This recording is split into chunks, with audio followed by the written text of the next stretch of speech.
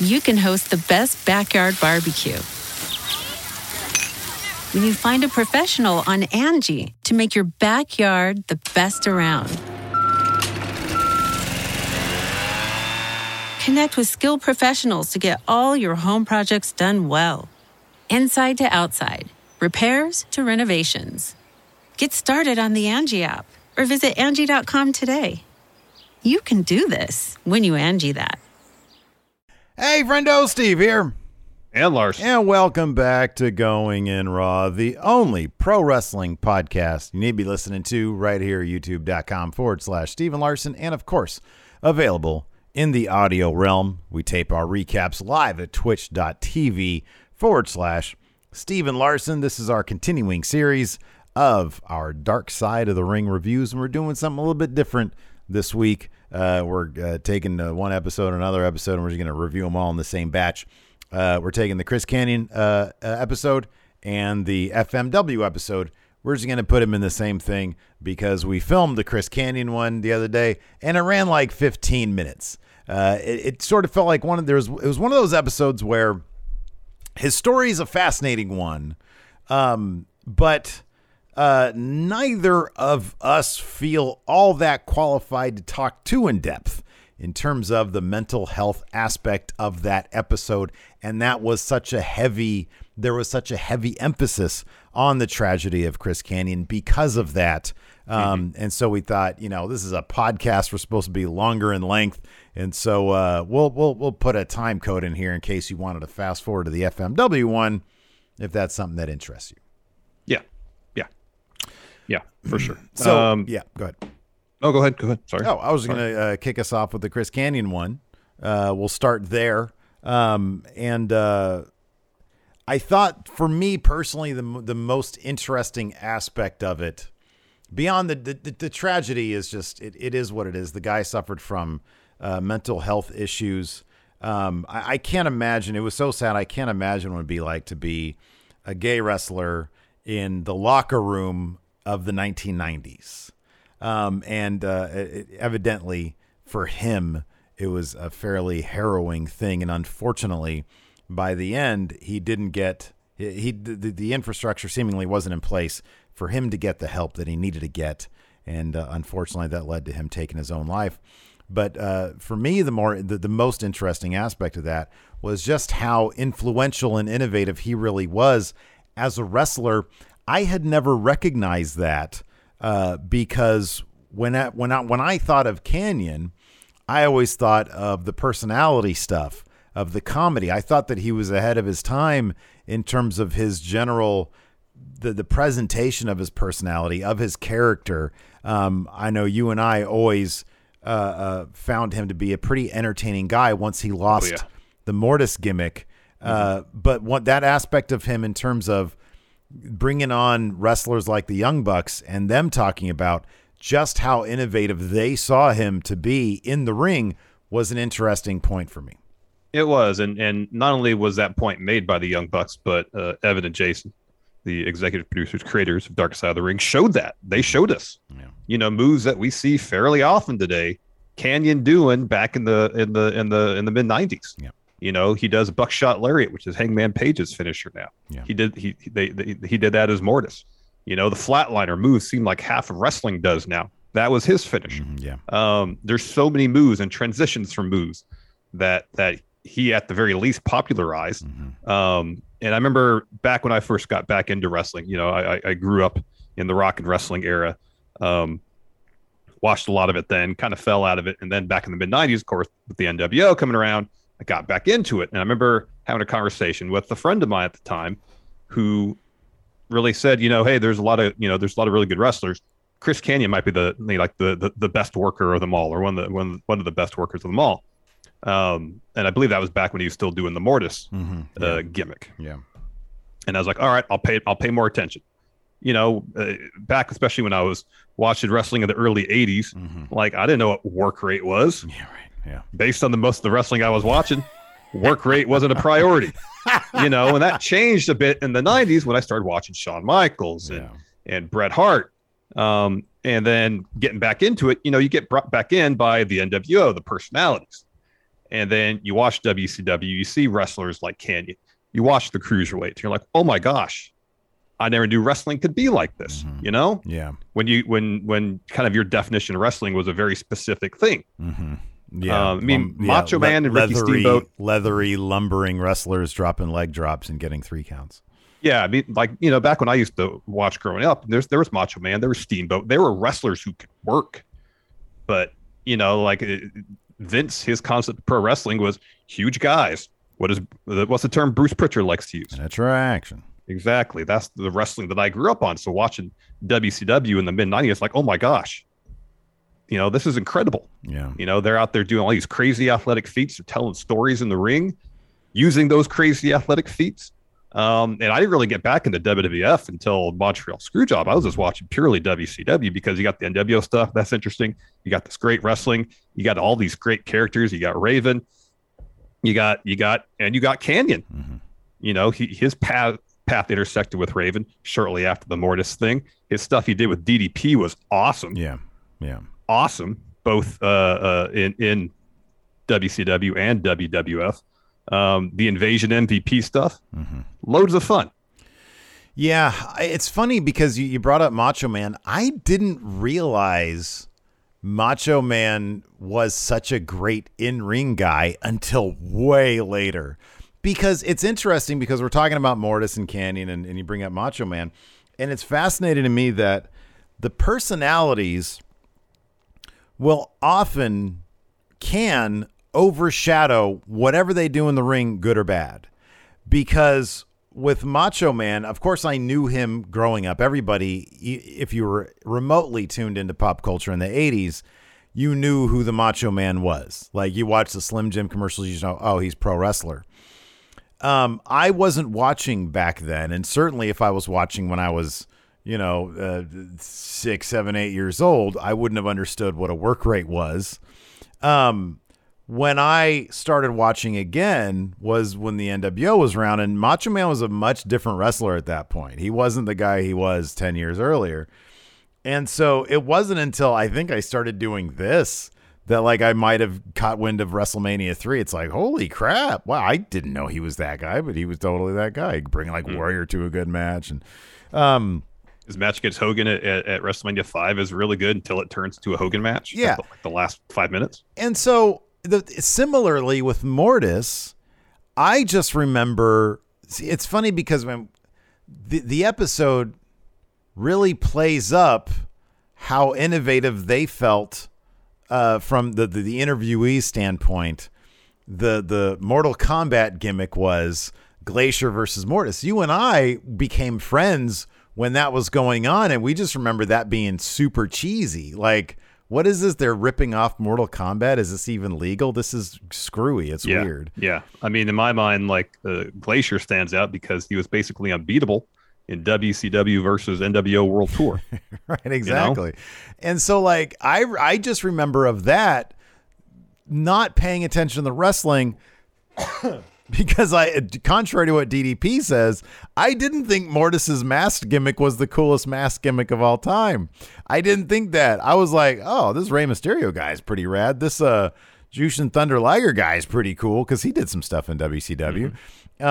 Like pretty much everybody that had a mask on that wasn't Mortis, I thought was cooler than Mortis because I didn't want to see my Mortal Kombat in WCW.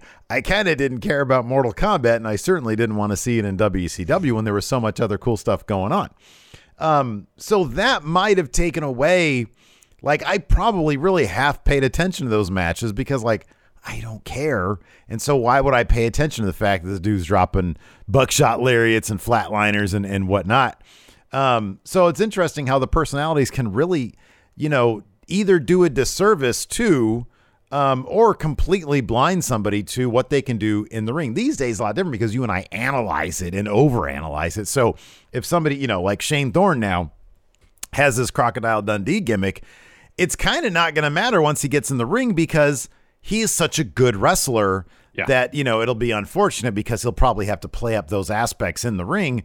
But fundamentally, he's just a really good wrestler. He is. Back then, I never knew that Norman Smiley was such a good wrestler until way later, until I realized just how influential he was. All I knew is he was a goofy dude in WCW with a funny name, and you know, he was just a goofy guy. Mm-hmm. So you don't pay attention to that stuff. Well, I didn't pay attention to that stuff early on. It's interesting when they bring the Young Bucks on that they are the guys, and it's not shocking now, given that they are some of the more innovative wrestlers, you know, on the planet and have been for the past 10 years. But they were guys in their teens and younger to look at Mortis and be like, hey, this guy can really go. Look at his cool moves. Mm-hmm. It wasn't just that he could go, look at his cool moves. It was, look at this guy go. He's got cool moves and he's 6'4", you know? Yeah, right. Yeah. You know, he was doing stuff that you know, wrestlers much smaller than him would usually do. Mm-hmm. And I think that's part of it as well. Is not only was he innovative in terms of the moves and how he put them together, like at that time, a dude his size, like it just didn't happen, mm-hmm. you know? Yeah, right. Yeah. It just didn't happen. Yeah. You know, the story is really, really heartbreaking. Yeah. And I like perhaps the most heartbreaking scene is the Howard Stern stuff when mm-hmm. Cena's on there and saying that the reason that WWE didn't want Chris Kanyon back or let him go is that he just wasn't good enough. Mm-hmm. Yeah. Meanwhile, like half the guys on the roster are doing his moves, mm-hmm. and then Canyon's on there, and then Ric Flair calls in, and apparently, you know, Ric Flair is one of Canyon's favorite wrestlers. Mm-hmm. Yeah. Looked up to him, yeah. and you have Ric Flair on there saying, yeah, he just couldn't cut it from an in-ring perspective. Yeah. He just wasn't good enough. Yeah. And you just see the heartbreak. Yeah. On Chris's face, you know, and it sucked to watch. It sucked. It did. Yeah. No, it sucked. It sucked. A guy is already down, and you know, it's the sad thing is, and it's funny because, you know, WWE sort of butts their head back into another Dark Side episode where it's like, oh God, really? Like, you guys, because Flair now says, you know, in a statement saying, well, that was part of the job, calling in and running down anybody who was hostile towards WWE. That was part of the job. And so John Cena did it, and he looks like a complete asshole in this. And Ric Flair does it, and once again, he looks like a complete asshole. And it's just, it's an absolute shame that Vince McMahon has to, you know, once again side with being petty and not just let people say what they're going to say. And so to claim that he's no good is clearly idiotic. Mm-hmm. The thing that's most idiotic about it is that Kanyon did. So there's a sequence where they talk about Kanyon sort of shooting himself in the foot. You know, after he was released from the WWE, he didn't really comport himself in a way that would lend them to bring him back. That would give them any reason to bring him back. Like after, I think it was a SummerSlam event was off the air, he hopped the barricade and like got up on the turnbuckle and was making a big scene there. He was invited to some after party, I think, mm-hmm. at the same event. Mm-hmm. And he said something to Vince McMahon that was like rude or something. And you know, it's like, obviously he had a negative experience. Evidently somebody had found out, or he theorized that somebody had found out that he was gay. And they did this segment when he made his return from injury, where he came out of like a box or something and he was singing some Boy George song, and Undertaker completely like beat the shit out of him and nailed him in the head with a chair. And the Young Bucks were talking about having watched that and being like really confused and freaked out because it looked like a nasty beating. And it seemed like somebody was, you know, basically tearing him down because they had found out that he was a gay man. And so I guess he had some reason to act in a certain way because his experience was so horrifying towards the end there. But the fact that WWE decided to run him down for not being good, as opposed to, well, you know, he's acted out in a couple ways and it makes us, you know, question whether or not he's professional enough to be in the company. I mean, you actually have some legitimacy in terms of an argument against if you do want to defend yourself as a company. But like running him down in that way, it's so ugly, mm-hmm. and it's so petty, and it's so it's so mind-blowing. I have no idea if John Cena ever sort of recanted that or talked about that at all. I have no idea. No idea. So I don't know. It's one of those things that is very heartbreaking to watch. And then James Mitchell, the Sinister Minister, is, the anchor of the episode because he seemed to be closest to Kanyon in his life.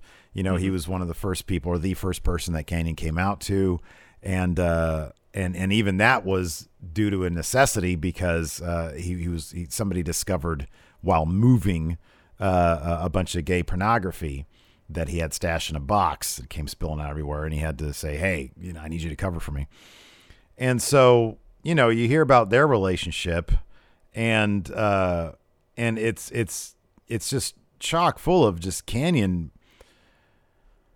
seemingly in just a dark place a lot, and several physical confrontations between him and James Mitchell to the point where Mitchell got a gun and pointed at him and was ready to use it. Had actually done some research on on the law and self-defense, et cetera, et cetera. So it's that kind of anguish is difficult to hear about in a person's life, and you just have to appreciate that. Nowadays, there's a lot more, seemingly, we're not in the locker room, but seemingly there is a lot more acceptance in locker rooms. It's a different era completely. There does seem to be a growing emphasis on mental health, yes, and how to get help if you're suffering from issues related to that.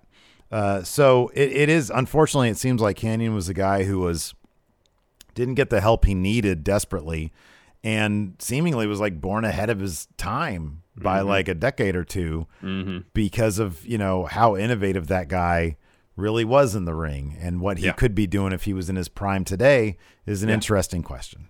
Yeah. I mean, if he were alive today, he would be 51 years old. Yeah.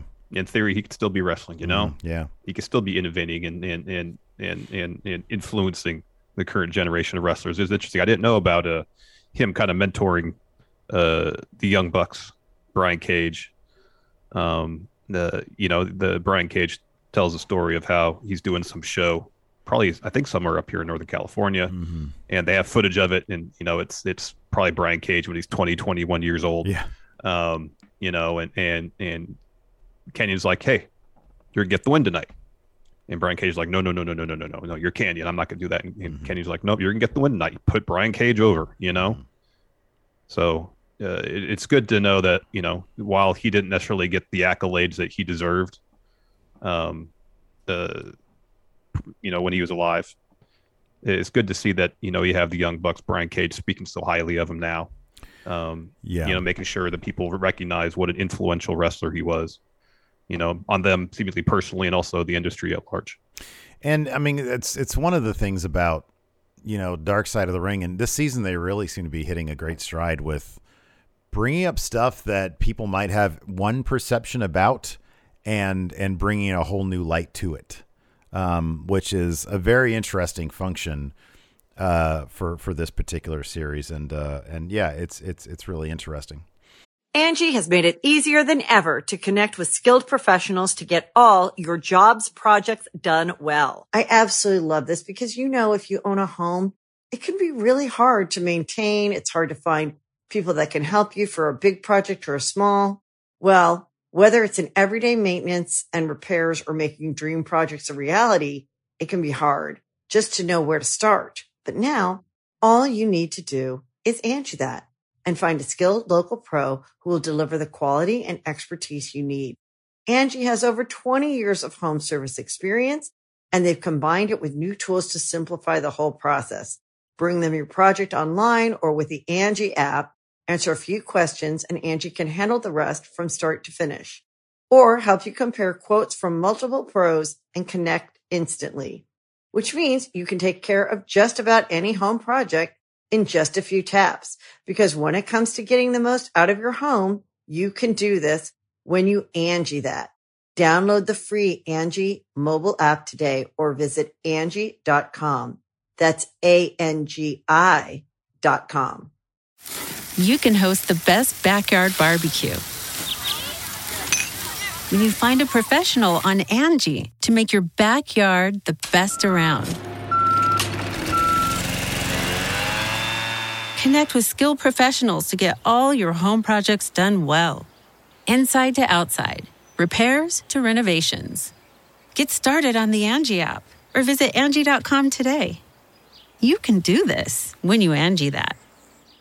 Angie's List is now Angie, and we've heard a lot of theories about why. I thought it was an eco move. Fewer words, less paper. No, it was so you could say it faster. No, it's to be more iconic. Must be a tech thing. But those aren't quite right. It's because now you can compare upfront prices, book a service instantly, and even get your project handled from start to finish. Sounds easy. It is, and it makes us so much more than just a list. Get started at Angie.com. That's ANGI, or download the app today.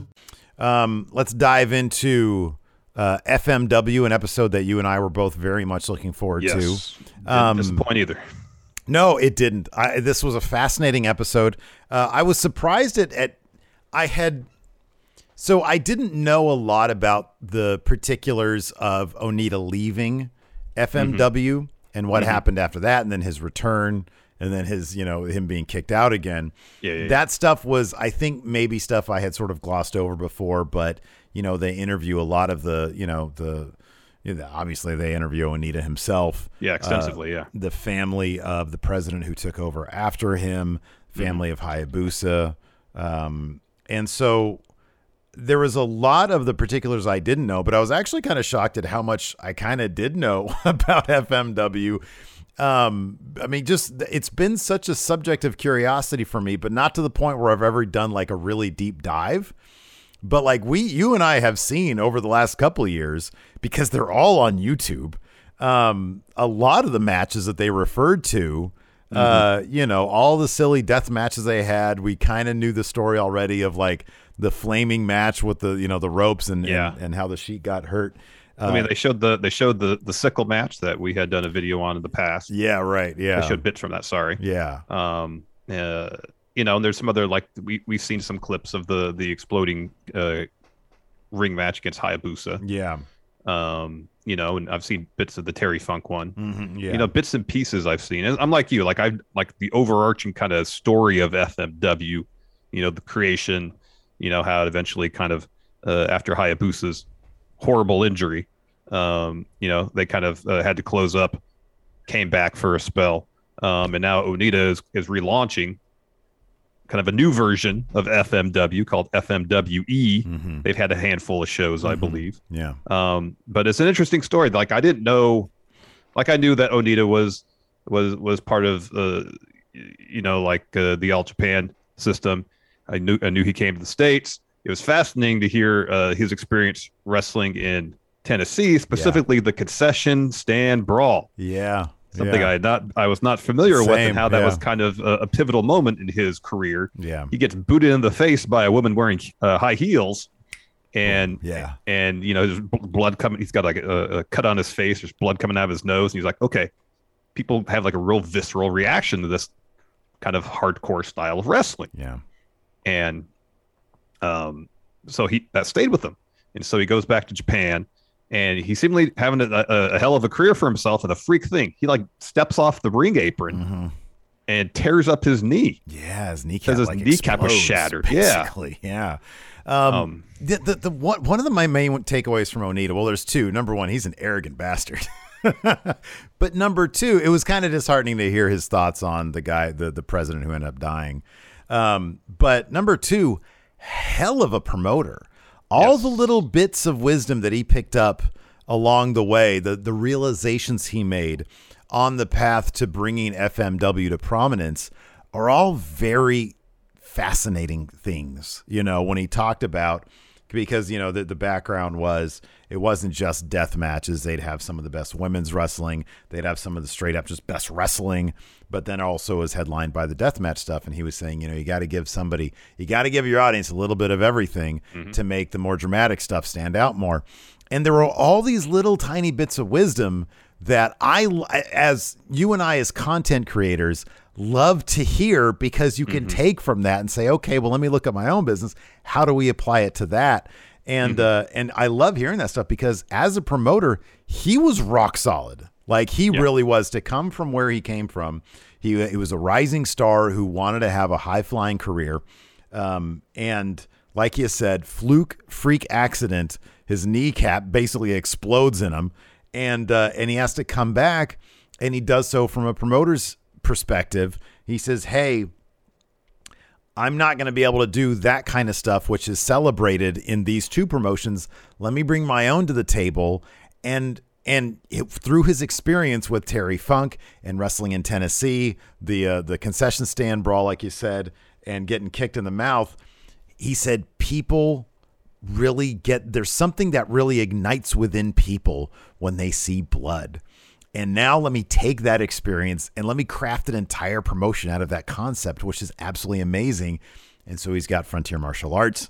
And the great thing is they talk about, it starts off with like a barbed wire match, and then you have to add some explosions. And then he just had to keep on raising the bar. You put the ring in a swimming pool. Right. Explosions around the perimeter of the water, all this stuff. Yeah. And I don't know if this was chronological or if it was done for dramatic license, but I wonder because they seem to sort of indicate that the pinnacle of that was the match where the ring burned down. And I don't know if that was sort of the climactic match where they had to start dialing things back or not, because they did a couple matches where the fire got out of control. We've seen them. Yeah. And there's like the one, I think it's outside, and there's like a coffin Inferno match. Yeah. Yeah, we watched that one. All sorts of nut stuff, but the idea is sound. The idea is, the premise is sound, that he had to keep on bringing shit to another level, and he would always be thinking, he'd basically bleed out to death, as Sabu says, and be in the ambulance or whatever, and he's like just thinking to himself, okay, what can I do to top what we just did? Which was, again, the mind of a promoter. Pretty interesting stuff. Yeah, I remember when we talked to Evan before the season started, and he mentioned how cinematic FMW was. And he's right in terms of the presentation, because they knew where to put those cameras, and they knew where to cut to, like during the huge explosion spots, And it was interesting seeing his match, Onita's match against Hayabusa, the cage match that was supposed to be his retirement bout. And like the explosion goes off, but there's more match to happen. So they're finishing the match with like ash all over the ring. So they do a bump, and you see all this dust fly in the air, and it's probably awful to wrestle in, but as a visual, it's interesting. Yeah, for sure. It's very interesting. Yeah. But not only that, they talk about his match against Terry Funk, the exploding match, ring match against Terry Funk, where Onita gets the win, with time running out, and he's leaving the ring, and he realizes that's Terry Funk. Yeah. Yeah. He's out there in the ring.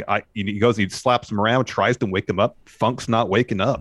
Yeah. And so he covers him up while the ring explodes. Like, narratively, that's really good stuff. Oh, it's brilliant stuff. Yeah. It's great. That's really good stuff. So, like, in terms of the storytelling, in terms of the visual presentation, they were doing some really, really interesting stuff in FMW.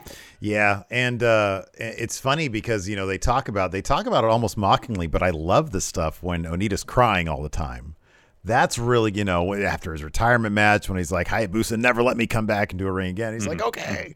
I love that stuff, and it also featured prominently in FMW. I have gone back and I've watched some of Brett FMW's top 100 FMW matches list. I've watched some of those, and the number one I think is a women's match. It's Manami Toyota. I forget who against, but there's crying in that setup as well.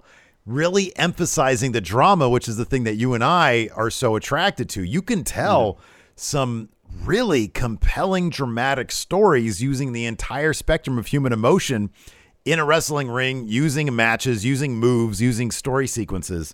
And that was something that he really had a mind for, and how to incorporate that. You bring people in with the spectacle of the death match, but then you're telling these grand stories. That's really cool stuff. That's really exciting stuff. Yes. And this episode is very clear to show, the scars, the injuries, that were inflicted upon people being in these matches. There was a women's match where one of the women got pretty badly burned. Mm-hmm. Of course, that infamous fire match where basically the entire ring is engulfed in flames. They said the Sheik, Onita said the Sheik was burned over like 60% of his body. Yeah. He was all old at the time too. That was so sad. I know. He was like, he was old. Like everybody just got out of there, and the old man was just there, like, oh shit. I know. And like Mick Foley spoke about, like, the expectation was probably going to get hurt when you're one of these type matches, Yeah, exactly. And then so fast forward a little bit, Onita decides he's going to try making movies. So he steps away. He made one. He made a movie. So he stepped away, and he had his retirement match against Hayabusa, who they were building up to be their next top star. Yeah. And he was a really innovative high flyer. His presentation was outstanding. Did you detect some amount of, it's funny because there's always going to be a bit of a language barrier, even when there's a translation, in terms of understanding the full scope of meaning when there's a language so different from English. When he mentioned Hayabusa, he said something along the lines of, I'm sorry to say this, but I didn't see him as being... Was he specifically referring to Hayabusa taking the reins in the deathmatch field? That's how I interpreted it. Yeah. I interpreted that as well. However, there was never any a qualifier that, although he wasn't prepared for deathmatch stuff, he was good enough to carry the company as a big name. You can sort of infer that from the fact that that's what the championship, or that's what the retirement match, that's who his opponent was. Yeah. But he didn't say, unless I kind of missed it, which is possible. Do you recall Onita saying much about Hayabusa after that? Because I kind of don't. Not really, no. Yeah. No. No, he mentioned that he didn't think Hayabusa was necessarily cut out for the deathmatch stuff, more or less. Yeah. Although you look at Hayabusa, shortly before his horrible injury, he's got the scars of someone who went through plenty of death matches. You know. Yeah. But it's interesting in Onita's retirement match. Typically, you would assume, hey, you're leaving the company, you want to pass the torch on to the new guy. Yeah. You go out on your back. Yeah. Not Onita. Yeah. He power bombed Hayabusa, got that win. Yeah. And while he's screaming at Hayabusa not to let him come back, there's one man standing, and that's Onita. Yeah. Hayabusa's laid out, during that whole sequence. It's funny because I did see a little bit of chatter. And again, you and I have done some amount of research on FMW through the years, little bits here and there, watching some matches. Mm-hmm. But one thing I got from the chatter on Twitter prior to all this is that Onita, I think, did have the reputation, this might be an understatement, have the reputation of being a bit arrogant, of claiming that he came up with all these different ideas. I mean, I think somebody on Twitter, and I forget honestly who, otherwise I'd reference them, said, I can't wait for this dark side to hear Onita basically claim, take credit for basically every aspect of hardcore wrestling, which in a way he kind of does in this episode. Pretty much at the end he does. He basically compares himself to Hulk Hogan and Giant Baba. And Antonio Inoki, yeah. And Antonio Inoki, yeah. Yeah, exactly. And I wonder if, there's probably a lot we don't see. There obviously is a lot we don't see in the filmmaking aspect of Dark Side, right? And so when we're lucky enough to get Jason and Evan on, they can fill in some gaps for us.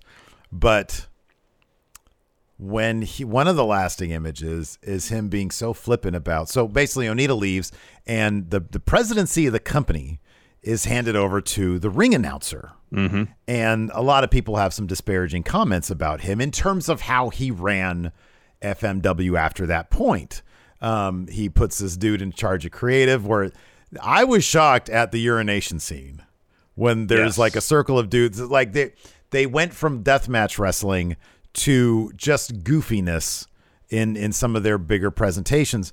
Yes. And so there's like a circle of dudes peeing on a guy. There's like firecrackers in butts. There's like some weird dancing going on. Yeah. And so not a lot of kind words are had for the guy who took over after Onita left. Well, that guy ended up, the company ended up not doing so great. And the Yakuza the organized crime syndicate in Japan, ran a lot of the arenas out there, according to Terry Funk. And so because FMW evidently had loans out, they couldn't repay them to the underground element. And this guy ended up killing himself. He ended up hanging himself.